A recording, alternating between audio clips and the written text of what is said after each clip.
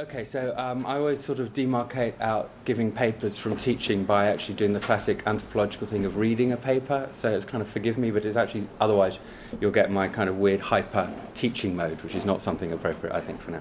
So there are a few slides, but actually they're just sort of backdrops. There's no real content on them. It's just make sure you don't look at me for the whole hour or so. And I wanted to start off just basically with a couple of quotes. I'll read them out. And they're really to set the scene, although they're not particularly specifically directed to my argument. The first is from, some of you might know, this guy called Jacob, who's a very, very famous 20th century biologist. Some of his theories are still very much kind of central to notions of molecular and cellular activity. And he writes, "Biology incorporates time as one of its essential parameters. The arrow of time can indeed be found throughout the whole living world, in every single organism which changes incessantly during its life. A continuous process which does not just recall the past, but also looks ahead." And the second quote is from fieldwork, from a registrar in the hospital that the research will be on.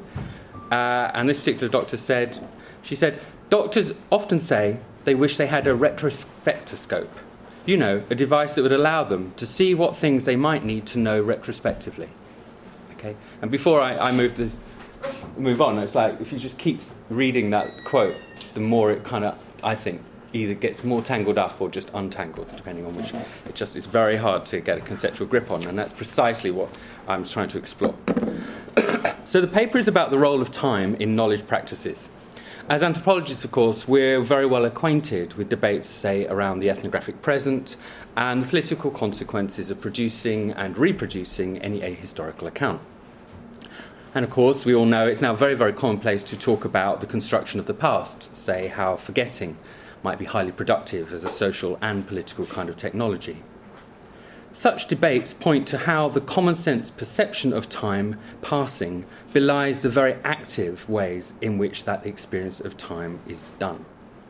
However, there seems to be far less anthropological analysis concerning how futures might be constructed, or ethnographic descriptions of the ways in which these futures actively inhabit and influence the present. So I want to explore the construction of a particular kind of clinical body, not according to ideas of its materiality, which might be the standard way of thinking about it, but ideas of temporality. And this paper doesn't really do that very well, I have to say. So, as always, this is work in progress. It's the classic get-out clause. This temporal dimension isn't key not merely to describing and envisaging the human body in the hospital bed, but to ideas of vitality and of medical treatment themselves, since both draw on conceptualizations of continuity and of change. As a result, I do not focus on patients or their experiences. I won't be drawing on any of that material today, but rather the ways in which professionals and professional activities serve to construct understandings of the body according to particular temporal framings. What I want to do is I want to argue that in a UK hospital setting, there are two general temporalities, and this is a kind of, with all the kind of apologies for a crude description. And these are contingent on two different sets of practices that are going on. Each creates a different rendering of the patient body. And yet, an apparently modest sheet of A4 paper serves to reveal the potential instability that exists within each, since, as I hopefully go on to describe, although it's overtly aligned to one of the temporalities, it nevertheless interferes with the other. So I want to end by arguing that this kind of ontological interference produces patterns and effects that cannot be understood by reference to just one kind of body. And hopefully I'll kind of slowly work through what that might mean to me, and then perhaps get some great questions from you to help me along the way. So this is a bit of paper. In fact, these are just variations of the different bits of paper. I won't go into it, but basically each hospital trust at the moment produces its own variation of this do not resuscitate order. I'll describe what that is in a minute. There's a few guidelines flying around in the NHS, but there's no standardisation yet. And despite that, both formally and informally, there seems to be a general pattern you can see just in terms of the layout and so forth. It is literally just one sheet of A4 paper. It's an obvious thing to suggest that even in a highly advanced healthcare system, paper forms and records have as much influence on health as, say, fMRIs and automated gene sequencing machines. The purpose then of this talk is to highlight the extent to which we should at least also attend to such lowbrow technologies and not allow them to go unnoticed in any ethnographic accounts of biomedicine. The piece of paper I'm focusing on is this single sheet of A4 called a DNAR or DNA CPR, and this stands for Do Not Attempt Cardiopulmonary Resuscitation. There's actually a kind of history in why it used to be called DNR, and in American medical soaps they tend to say DNR, but it's kind of expanded for various reasons. And this is completed by doctors. It serves to standardise what is frequently a very difficult decision. The form stipulates that if a patient does have a heart arrest at some point during their stay in the hospital, during that hospital stay, then resuscitation should not be attempted on them. Because the DNA CPR form is designed so that the event of a cardiac arrest is highly visible, it's always stuck in the front of the notes. But the suggestion I want to explore today is, by being such a prominent feature in the biomedical world, on the ward, whether or not it influences regular hospital practice in the present, irrespective of what actually might happen in the future. I consequently want to draw out the ways in which a decision about a future possibility becomes an active reality in the present, indirectly shaping clinical reasoning, the organisation of a ward, and the assumptions that then get made about those patients and those patient bodies that happen to have a DNA CPR in their notes. Now, in general, resuscitation, cardiopulmonary resuscitation, has been the subject to relatively little social science research. There's some literature in the medical and nursing research that draws on what they call qualitative research, but in sociology and anthropology, CPR is almost universally tied up with research into the management of death and end-of-life processes, which is kind of what Stanley was pointing at. One important exception is the work of someone called Stefan Timmermans, who you might know, who used his own ethnographic accounts to describe how the actual practices of resuscitation contrast so directly with the almost mythical and heroic status that they have in media representations. The truth is, CPR is not a pleasant thing. I've never actually witnessed it, but I'm lucky I do not want to witness it. So a colleague of mine, an anthropologist who helped on this project, did actually once witness it, and she could hear the sound of ribs breaking. It's a hugely violent act, and it often doesn't work. In fact, most of the time, it doesn't work to most of the people it's administered to. Okay, so it's not what you imagine it might be. However, my focus is explicitly not on CPR, but rather the significance of the mandate, whether or not CPR is actually done in the future. And as such, I'm interested in embedding this piece of paper, the DNA CPR form, within an ethnographic account of everyday ward life, rather than focus on its particular and specific role at any time of a crash call. Now, since medicine is all about action and alteration, any hospital ethnography is inescapably about the ways in which practices and temporalities forge in particular ways. Social anthropologies frequently started such kind of discussions with how time shapes those activities. For example, and we all know this, how seasonal rhythms determine what people do, leading to different cultural conceptions and experiences. Although few actually imagine a stark contrast, I would argue cultural comparisons have tended, and sometimes still tend to, imply that these different experiences of time are mutually exclusive. So it goes, cross-cultural studies have often made out a contrast between modern linear and traditional cyclical or ecological time. The former is associated with various mechanisms and technologies that mark out time as irreversible, and in so doing they emphasise unilinear causal relationships between elements, and so are associated with things like modern rationalism and experimental science. In contrast, the latter, that cyclical or ecological notion of time, it tends to be linked to different notions of temporal features in nature, such as the shifting seasons, and leading to an emphasis not on the uniqueness of events or their particular place on a timeline, but rather with ideas of recurrence, return, or continuity.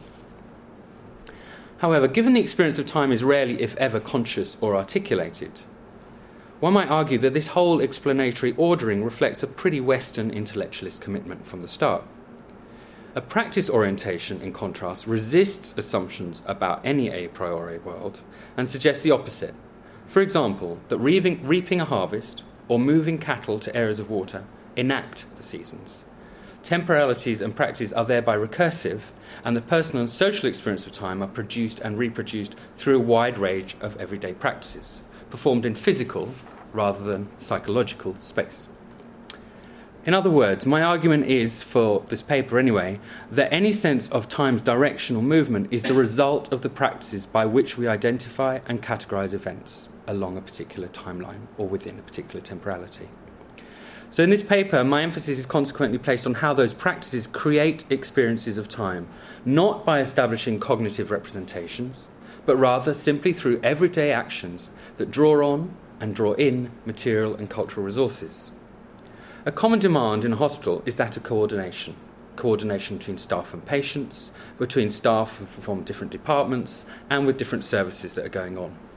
There is also a need to coordinate with other elements: test results, referral notes, computer entries, drug deliveries. All these and more are essential for the hospital organisation.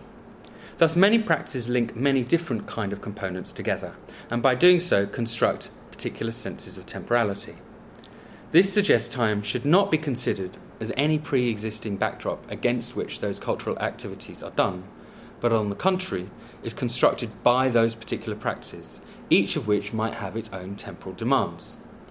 As a consequence, these medical acts reproduce and reaffirm not merely how bodies are conceived, but the means by which those bodies are produced in particular ways. But beyond merely constructing an experience of time through activities and associations that take place in the hospital, medical practice is, of course, also concerned with altering its projected course.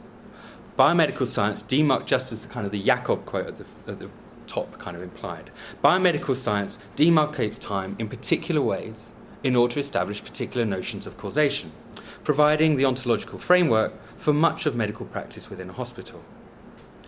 So in relation to this, a central term in current medicine is intervention. I'm not sure how many of you know. It's the buzzword not only in medicine but everywhere. It just seems to be the word at the moment. The idea of intervening, however, suggesting that the current trajectory can and should be intercepted, adjusted or altered to produce a different kind of outcome. Whilst many tend to focus on the social and cultural nature of those interventions, and certainly my own kind of work, or the work I get employed to do, is much more about the content. What is the content of an intervention and how can one make it better?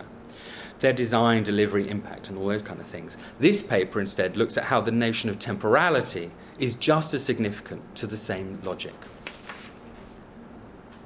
Okay, so we'll get on to the form, sorry about this. But anyway, all this introduces a crucial, is somewhat elliptical argument, and this perhaps is the argument that I kind of know I need refining, that a range of medical practices create particular sense of temporality, which in turn suggest a future according to which or by which the interventions can be conceived. So it's perhaps just a re-rendering of the same looped argument that the registrar said when she was talking about her retrospectoscope. The following analysis of the DNACPR order reflects this dynamic. So my analysis of this one piece of paper is somehow trying to work through this dynamic. It is no doubt a useful strategy for the medics on the ward to make decisions about possible futures. But, as I've implied, in so doing, it's actually one of the many practices that actually defines and shapes the temporal categories themselves. Right? So you get this loop. To that end, I want to describe how the DNACPR form, ostensibly designed only to be introduced at some stage in the future, nevertheless influences the present, and thereby interferes in a very material way with the practices and hence temporalities that are going on in the ward. Okay, so this isn't, I didn't take this photo, it's a publicity shot. You can see that's kind of, it feels completely staged, but still, it's kind of worryingly similar to what I saw on the film. The paper is based on ethnographic fieldwork in a medium-sized NHS hospital in England by myself and another anthropology colleague called Jude Franco, and we were working alongside two surprisingly sympathetic doctors. Fieldwork consisted of basically occupying 2 acute medicine wards, formally for 9 months, although informally this extended well beyond this period. And data collection comprised of field notes in order to gain a general overview of the variety of activities on the wards. It also included shadowing particular members of staff during their clinical duties, attending clinical handovers, observations of patient life in their bays, access to all areas of the ward during weekdays, weekends, and overnight. In addition, we looked at various literature that was relevant, that was existing on the ward, We interviewed 25 doctors and nurses, and in fact we were allowed to access 250 sets of patient medical notes. So quite extraordinary access. Don't give me credit for that at all. Remember, we had 2 friendly doctors by our side. Those are the ones who got us the access. This ethnographic approach, of course, reflected our rationale to capture or try and capture some of the subtle ways in which the patient and the ill body are conceived by hospital staff, and therefore the ways in which the DNA CPR form might be or is a feature of ward practice. So the form itself is one of many documents that frequently are generated about a person during an inpatient hospital stay. And I don't know if any of you were, it's always a bit of a surprise to see just how paper-based this form of information is still within the NHS. This includes a patient's medical history, the clinical investigations that are conducted, any correspondence between different health professionals gets stuck in there, evaluation of the patient's mobility, personal care requirements, their living situation, particular medication they're on, and observational records that are done on a daily basis. So when we say notes, of course, one imagines notes like that in a brown folder, but if there's a patient who's been inpatient for numerous times, notes consist of a number of these huge brown folders, right? We're talking just physically substantial amount of paper. They're collated into one or more of these papers and accumulate over time to become the set of notes, and themselves represent, in a very obvious visual way, a manifestation of someone's medical history. So in fact, that's true. Anecdotally, doctors make kind of very crude moral judgments about patients just on the size of their notes. All right? I suppose that's not to criticise them, of course one would. But the DNA CPR is only completed for those patients for whom it's decided CPR would not be in their best interests. So this form is not universal. It's not for all inpatients. It's a judgment call, and we'll go on to that in a minute. And that's kind of crucial because all the other notes, more or less, are consistent with all patients.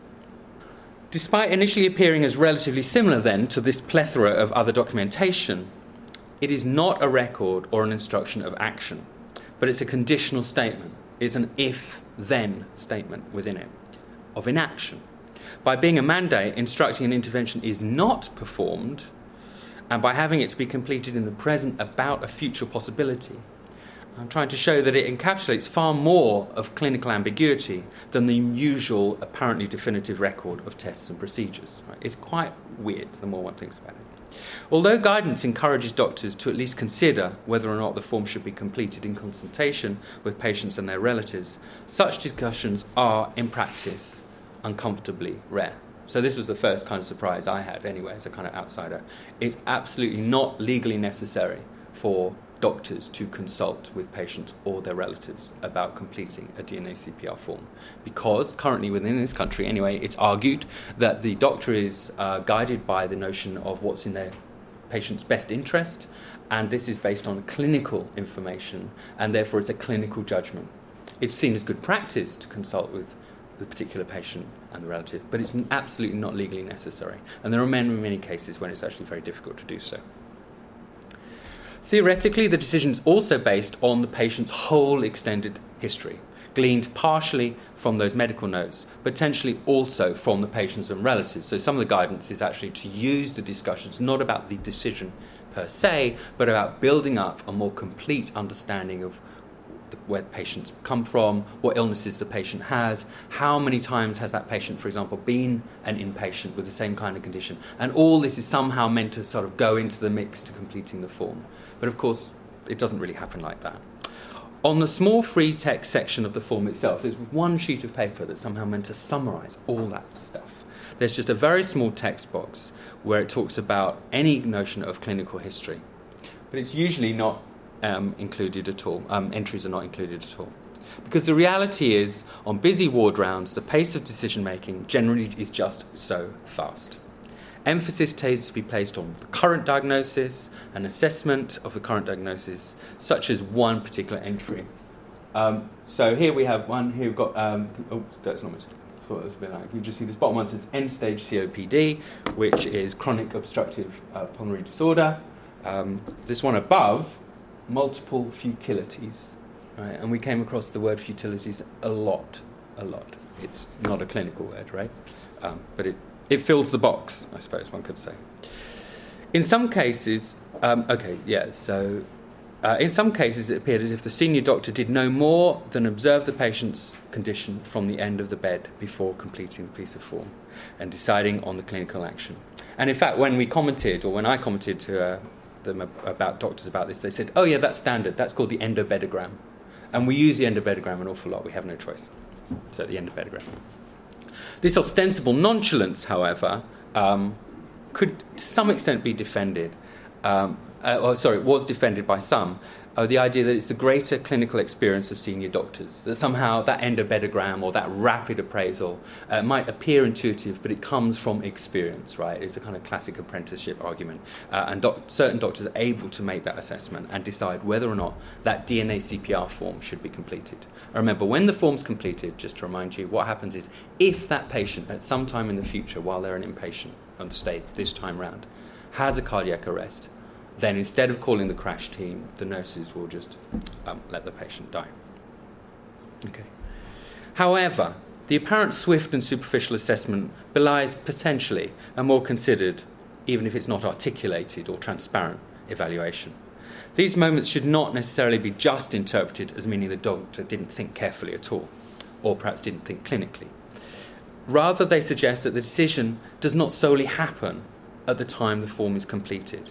The point is that the act of completing a form constitutes maybe just a culmination of much more extended, even if harder to find and harder to spot, evaluations. So it's a material manifestation that emerges from these much more informal evaluations and interactions that maybe happen over time prior to that moment. The completion of the text box consequently functions as a kind of post hoc validation, an unofficial code for others, rather than a record of what actually is deliberated. And that certainly is the case. So when we showed these kind of forms and just gently asked doctors what they thought about the kind of entries, they kind of were aware that actually these entries are just the entries you have to do to fill in the form. They're not meant to represent the way in which the medics actually were thinking. All right? So there's a kind of index story going on. So it doesn't really matter here, but here we have another example. The first box is, was this discussed with the patient or their relatives? No. And then it just says, the patient's comfortable, but they have no apparent awareness or acuity of their current illness. Family not present. Okay? So that is kind of all the information you got for this particular patient. The form is filled in, and, that's kind of what goes on. So it is perhaps for this reason that, certainly to me as an outsider, the text itself feels such an inadequate resource. But once filled out, a DNA CPR is inserted, as I said, into the notes. And those notes, whether they're one folder or more, whether they're thin or hugely thick, run from the most recent at the front to the earliest at the back. And that's standard procedure in most hospitals, as far as I'm aware. And that's so the most kind of pressing or most kind of relevant are there. So you have to go backwards in history. However, the DNA CPR is inserted, as I said, right at the front, on the inside cover. And in fact, on this hospital, on one of the wards, it was actually put on the front of the notes, not even inside the folder. Right? It was kind of worryingly public, perhaps. Okay. The DNA CPR is invariably printed, as that very first slide showed, right across the UK, with a red margin to some extent or other. It's always got red on it, to further ensure that it cannot be missed. Okay, so the whole point is, pragmatically, if there is an arrest, you go to the notes, you will know instantly whether there's a DNA CPR that's been inserted or there, before you even have to intervene. Okay. The colour red, inadvertently, I'd say, have a whole range of secondary connotations that don't need spelled out. But in addition, in order for it not to be missed, the sheet is highly conspicuous, not merely because of its design and status, but the manner in which it interrupts the usual systems of coordination and time. So the very fact that it is so made to be so visible, whether it's right in the inside of the notes, the fact that it's red, the question is, to what extent does that actually interfere and interrupt just everyday practice? And whilst they clearly function to establish continuity, as all notes do, so that staff can adopt a joint decision, an essentially uncertain nature of directive disrupts any conviction that time proceeds along a pre-existing course. So the idea is that as soon as that note is inserted, right, the future itself is, of course, going to be influenced, right? From experiences on the ward and through analysis of the data, it's possible to identify, two different senses of time associated with different activities on the ward. Hospital systems create and reproduce and attempt to stabilise those different forms of temporality through the practices that they do. Okay. The first idea of temporality, or the kind of sense of time, is one of repetition, repeat, cycle, and ultimately boredom. Things just feel slow and all too familiar, as routines structure days and often weeks for the staff and patients alike. These everyday experiences of time on the ward are often about things staying the same or just repeating themselves. Time has the quality of gradual movement or flow, of systems of the body, interactions around the bedside, just humdrum activities on the ward. Okay, so just doing so. I'm sure most of you have been, of course, either as an inpatient or visiting patient. Imagine doing field work for 9 months. It's really boring. Whatever you say, it's really boring doing that kind of field work. And that's kind of the point. Patients occupy themselves in various ways, reading magazines, doing puzzles, sleeping in their chairs or beds, watching TVs attached to their sleeping areas, chatting with fellow inpatients, or just wandering around, or some staring out of the window. Equally, nurses mill about, they drink coffee, they might chat to patients or other members of staff. But these are all non-sequential activities. They tend to be interspersed every now and then by the standard things: ward rounds, drug rotas, blood tests, trips to X-ray, getting washed, volunteers wheeling around a trolley that sells newspapers and sweets, toilet trips, bedpans, assistance on a commode, ringing the call bell, or sometimes just hollering out for help, being turned in the bed, visits from chaplaincy, and visits from friends and relatives. But overall, the sick body on the ward is characterised by a powerful sense of monotony and those institutional routines that actually do not interrupt, but actually help to produce a sense of uneventful continuity. The routines work in conjunction with the body, rather than actually serving to control it. From meals to treats, periods of washing to the toilet trips, they all constitute a stable pattern of practices that intimately associate the body with other things and other people on the ward. And whilst largely governed by the capacities of the sick body, practices do not emanate from them in a causal manner. Rather, the body serves as a pinch point, influencing which activities are done when. All right. So it's not because the body is like this, these kind of routines happen. There's this much more kind of entangled, dynamic relationship between the two. But it's pretty stable. Certainly feels pretty stable in the hospital where we did the study. But in contrast, of course, there's another experience of temporality, and this is achieved through marking out and projecting events along a line, so rather than the former, suggesting or hoping to suggest notions of change, alteration, progress, and hopefully cure. Such a linear conceptualization of time that runs throughout biology, as we heard in the beginning, happens within medicine through very kind of specific and well-known kind of vocabularies. So just to mention a few, you talk about illness trajectories, patient careers, the course of a disease, treatment pathways, etc., all evoking the sense of unilinear direction. But in a hospital, the experience of this temporal direction is not just given, it has to be achieved. An enormous amount of clinical work rests on using technologies or practices or things around to, in a sense, marshal time and activities onto the body, from diagnosis to prognosis, hospital admission to hospital discharge. So one obvious example are charts, graphs, and tables. This is part of an observation chart that has to be filled in for each patient, and it's done, in this one you can't really see, depending on the patient, at various times while they're an inpatient, throughout the day, sometimes throughout the night as well, each day, day upon day, constructing, for want of a better word, the notion of time passing. The status of the body in the present is assessed by recourse to practices that bring forth what it might be of like previously and that might predict what it might be like in the future. Clearly, medical interventions are aligned with this sense of temporality, since they are designed to alter, interrupt, or engage with conceptualizations of causal relationships. Inevitably constructed from fixed points, however, clinical objects in this instance are not really conceived of as being in motion. Instead, through differentiation and measurement, they are described in terms of causal relations between elements that tend to be fixed, whether they're parts of the body, levels of pharmaceutical molecules, particular measurements, or physiological states. The point is that this whole range of clinical actions mobilise a certain kind of temporalities that brings in decisions about drugs, about tests, about treatment modifications. And these don't simply mark out time, but create a certain kind of time for that particular body by intervening and determining change, tempo, and all the expectations that come with lines on a particular chart. Aligned with this temporality is the constant pressure that staff feel in undertaking their work.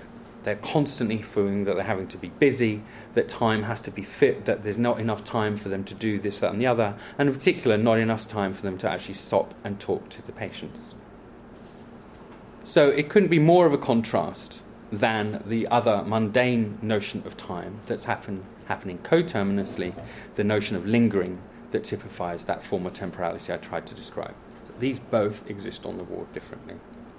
So on the ward, consequently, it's possible to claim, I don't know whether you're going to go along with this argument, there are two general temporalities that are occurring contiguously and yet quite often apparently discretely.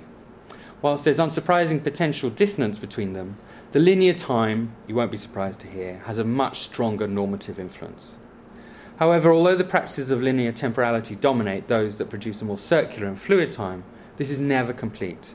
The circular time associated with that everyday care of the body on the ward, after all, is necessary in order to enable those other practices that articulate the linear time, and thus the two are inevitably entangled. Beyond this, again, you won't be surprised to hear, linear time is more associated with those practices that are coupled with medical expertise, with notions of abstract knowledge over messy bodies, with cure rather than care, with doctors rather than nurses. It's in this context that the patient notes can be seen not merely to log what has happened, but like a range of other strategies, stabilise inevitable tensions that tend to be created by these two different imperatives in the hospital, that of cyclical change and the construction of linearity. Sometimes DNA CPR orders are issued in accordance with patient wishes about their treatment. However, as I said, the majority are completed by doctors based on a clinical decision. For example, if a patient is considered simply too frail to survive the procedure, or if it wouldn't be in their best interests because they're anyway at end stage of a particular terminal illness, or, for example, might be left with significant decreased quality of life. As one doctor recalled to me, I've been to some arrests, or have had patients of mine with arrests who've not had a DNA CPR, where you think, God, this should never have started. The point is that despite the prevalence of media representations in which death is heroically evaded, those forceful chest compressions delivered by a crash team are far less successful than one might assume. Estimates range, there seems to be very, very hard to get a definitive figure, but between 10 and 20%. Of these, a high proportion are actually likely to suffer further physical or cognitive impairment as a consequence of the procedure itself. One junior doctor recalled having a patient who was resuscitated but died very soon afterwards. And when the patient's original consultant came along, he said that he wouldn't have attempted DNA CPR anyway, and why was it done? The junior doctor was very annoyed and said, well, there wasn't a DNA CPR form in the notes, and that and therefore they had no choice but to actually attempt a resuscitation. Despite that kind of somewhat graphic kind of worry, DNA CPRs do not mean, of course, that a patient is about to die. The forms are used by hospital staff to prevent what they deem inappropriate intervention, even though in important ways it's actually antithetical to their normal practice, which is to do anything to save a life or to prevent harm. One such scenario is described by one doctor in which they came to a crash call and then only afterwards was the notes read, and as the notes were gently read while the crash call was going on, it was found that actually this patient should not have been down for resuscitation. There should have been a DNA CPR in their notes. As the doctor said, it just wasn't in the chap's best interests. So they actually stopped resuscitation attempts quite soon, rather than trying over an extended period of time. The doctor afterwards described the whole event had been awful. And it transpired that the team looking after this patient hadn't done a DNA CPR form because actually that patient was scheduled to be going home the next day anyway. So someone just kind of decided it wasn't relevant. Now, although DNA CPR decisions can change, they're always recorded by a senior doctor. And the change has to be done by striking through the piece of paper itself. The material nature of the form serves to fix a clinical decision. The messy, unpredictable bodies that cultivate any temporality of flow or cycle and unpredictability contrast with this neat, controlled documentation and its attempt at providing an unambiguous directive. The timing, however, of a DNA CPR decision-making seemed to be quite ad hoc. As the previous story said, why wasn't a DNA CPR order filled out when the patient arrived? Why was there any ambiguity about it just prior to them leaving? Actually, some of this is illustrated by the fact that quite a lot of the time the DNA CPR forms were filled in not by the regular doctors at all, but on-call doctors, which is a huge thing in the NHS. I don't want to worry you, but it is a huge thing. Don't get ill on a Friday. On-call doctors, which doctors are over weekends and antisocial. Just look at the data. I'm not joking.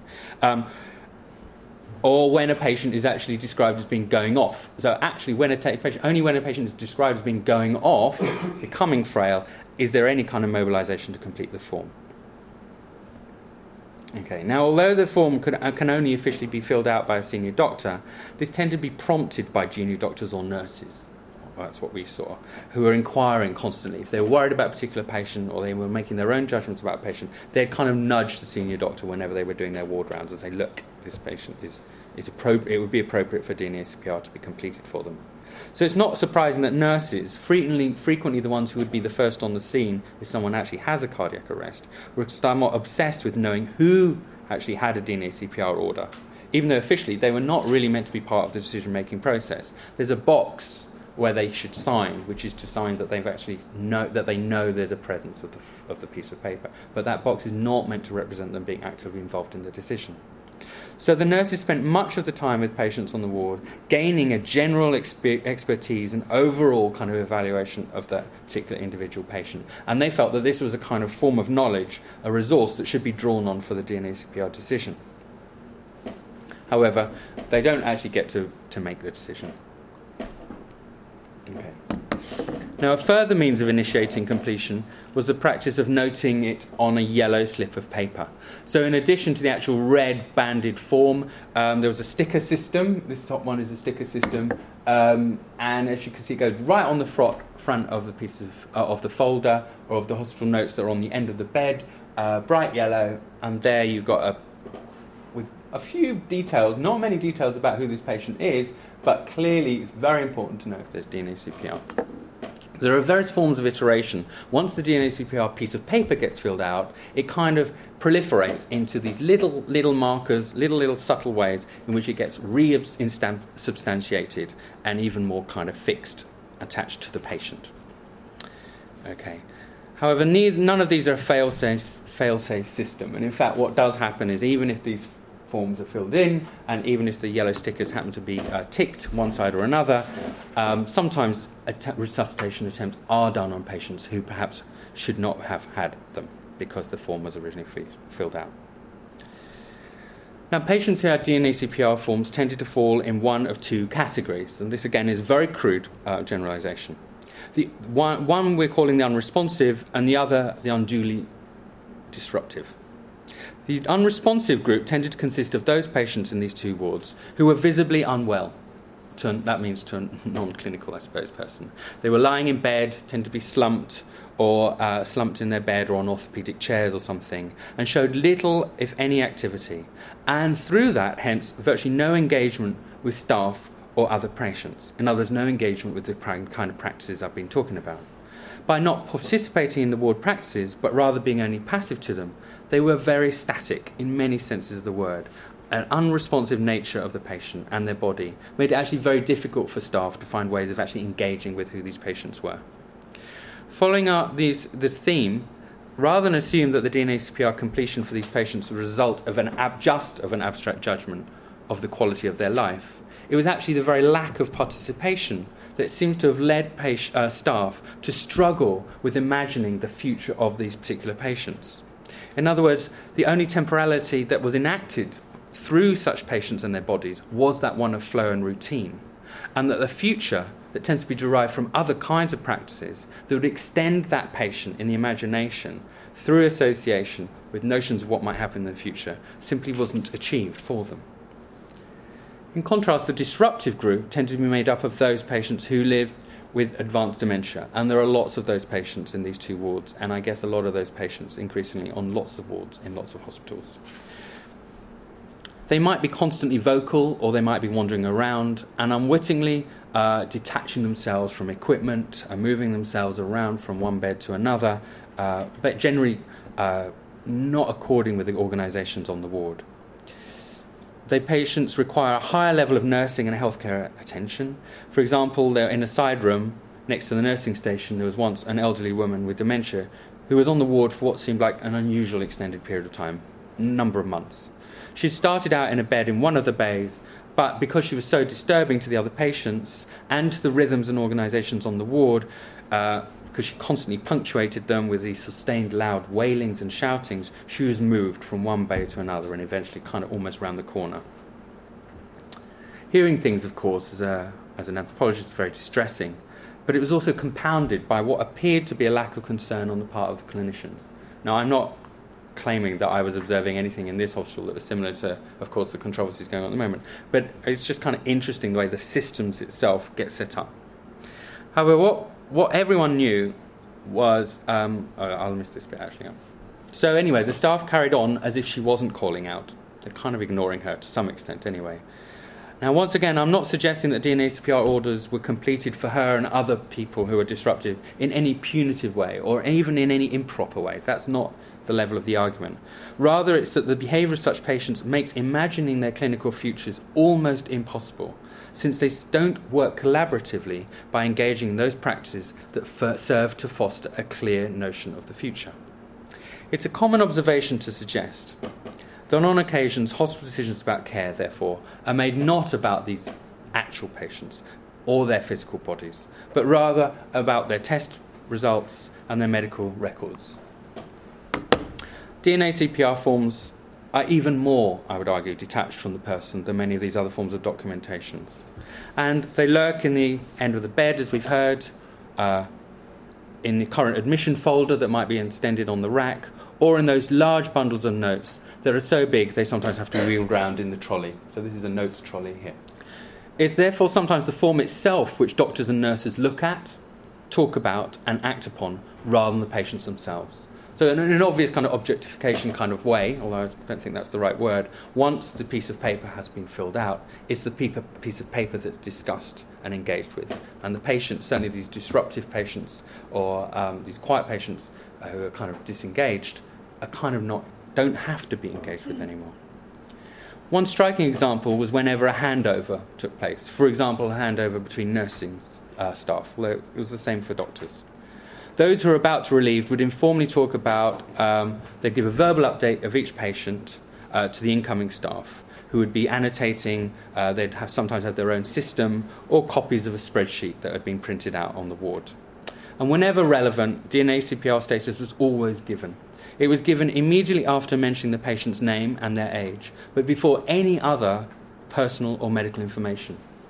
All right? And perhaps it's wrong to overinterpret that, but it was kind of striking that the DNA CPR was just so high up in the list of the information that needed to be handed over.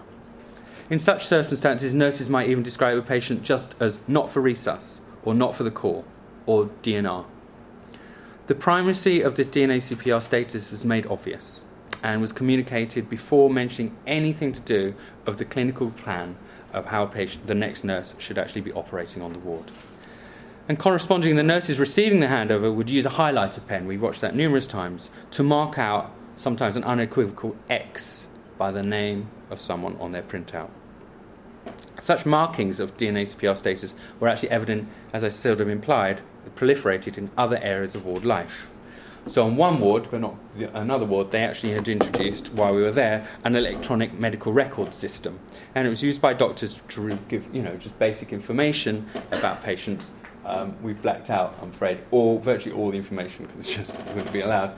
But what you can see here is these little circles, DNA CPR. Okay, that's what they stand for. So they're red circles with an R in them.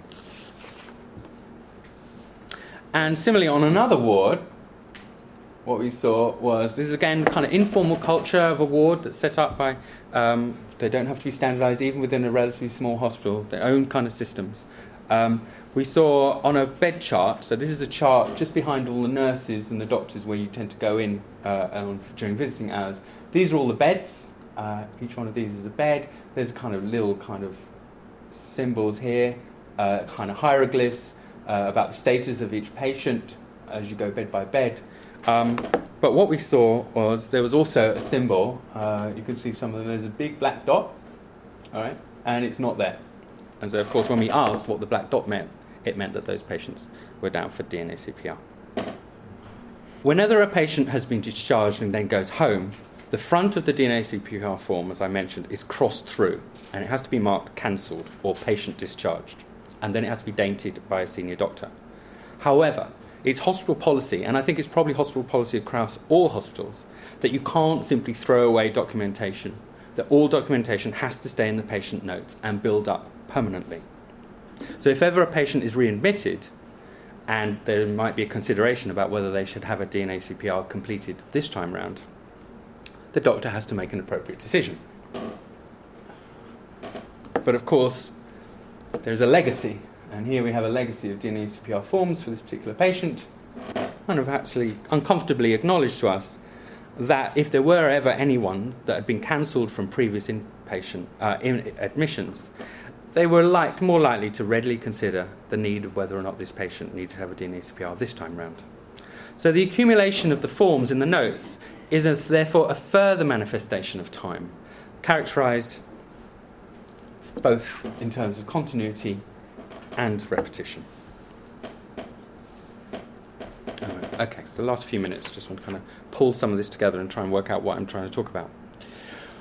All the staff that I spoke to in the study felt that the form is necessary. And in fact, although I have to say, I started the research completely horrified that, for example, that patients are not always consulted with and not involved in the discussions.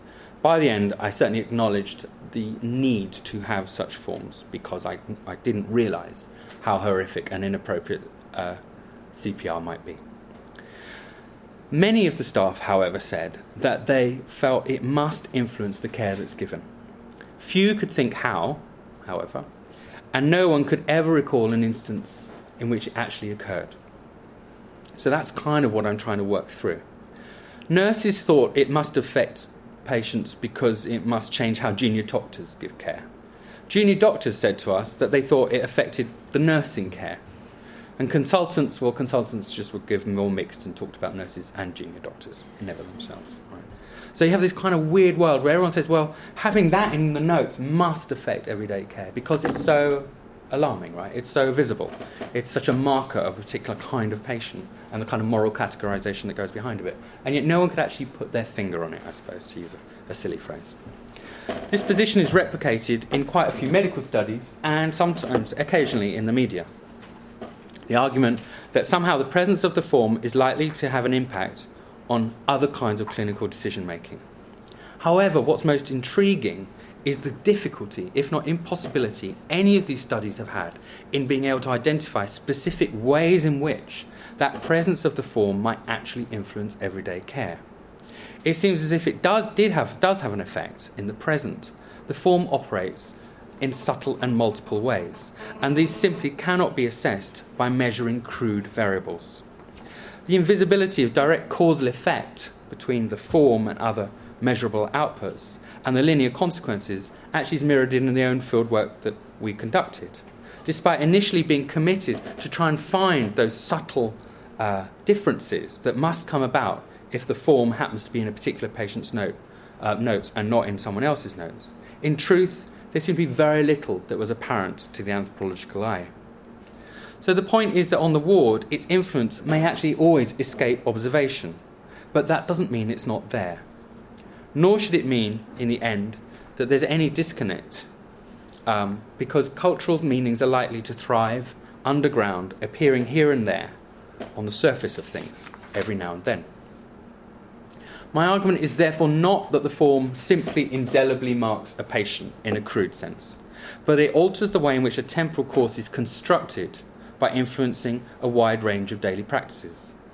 Since it is many of these that produce that notion of temporality, patients with DNA CPRs become associated only or largely with the cyclical time, of things staying the same, of things repeating. And what's interesting, therefore, is not the ways in which the form might unequivocally alter decisions a doctor or nurse might make, but rather, via the meanings inscribed within and onto the form, the pervasive agency that the form itself comes to have, and how this interacts in everyday ways with the staff on the hospital ward. It's precisely its entangled quality in terms of individuals and chronologies that enables such an apparently straightforward, mundane object, amongst all the high-tech devices and complex machineries that are now in a hospital, to actively shape and interact with healthcare professionals and the practices that they do. The overwhelming majority, as I've said, of the staff stated that whilst it didn't actually affect the care they gave, it must have an effect. And this is not to reject the possibility of finding any instruments or measurements of DNA CPR effects, but that those will only ever be established retrospectively. Like the retrospectoscope, specific clinical measures are only identifiable by having to not attend to others, and these rapidly suggest a linearity that folds up elements such that one thing can be associated with another thing across points in time. What they cannot capture, however, are the more nebulous and uncertain features of the heterogeneous unfolding continuities of bodies and their relationships in the social and physical environment of a ward. So the apparent paradox that the form is believed to have an insidious influence, yet cannot be measured to do so, suggests the presence of the form and its influence extends much further than might be first expected, interweaving notions of clinical agency and imagination, since it incorporates into a patient's medical records treatment expectations and decisions relating to other entries in the sets of notes. Medical practice produces particular kinds of bodies. In this paper, I have very roughly tried to work out or illustrate one dimension to this, how temporal practices produce particular kinds of temporal bodies. The day-to-day sense of monotony and waiting incorporates the ill body, determining a slow pace and a sense of duration. Practices of care tend to affirm that body and may well be in flux and changing, but nevertheless, it's not ever on a trajectory. It's more one of flow and regularity. But this contrasts with those other medical practices that have to produce clinical bodies that enable a different kind of imagination. And in this instance, the body is as much defined by what it might do or what it might be as what it might be in the present.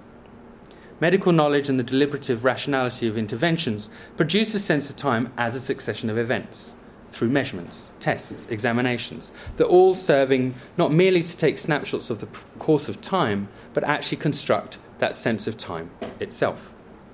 So from this description, it's clear that the form and its variations, its manifestations, proliferations, these little ways, not only reflect an imagined future, but amplifies that linear succession of temporality. Writing a future possibility down, trying to fix it, and broadcasting it to other clinicians and staff restricts the nature of the future present and imposes a particular kind of temporal imagining. In the context that both of these are produced and experienced through practices, the particular piece of paper can have a disrupting effect. Unlike the many other components that are bundled together with the patient's notes, it folds a particular clinical decision of what might need to be done as a crisis arises into the present, but superimposing it onto the patient in the bed, eclipsing any complementarity of time experienced as care or flow. And rather than derive from bodily experience, in which the sick's body might actively contribute to these ideas of continuity, DNA CPRs represent an imposition or a punctuation of what I would call clinical time. Thus, the separation of the resuscitation decision from other clinical assessments is not solely what is at stake. What is key is that by doing so, different orders of consequence are set up. From this perspective, it's not apposite to ask what precise effects the DNA CPR does or doesn't actually create. Completing a form about a future possible event and then simply inserting it into the notes creates the difference. But such difference is not defined by a clear before or after effect. It's not a difference that's producing linear causation. Trying to find discrete causal elements actually might miss something that we all intuitively know. that the more distributed ways of something influencing can escape measurement. Instead, the form therefore interferes, and it interferes with those practices associated with fluid time that are never made clinically visible, that shape and mould the body through new connections and new relationships.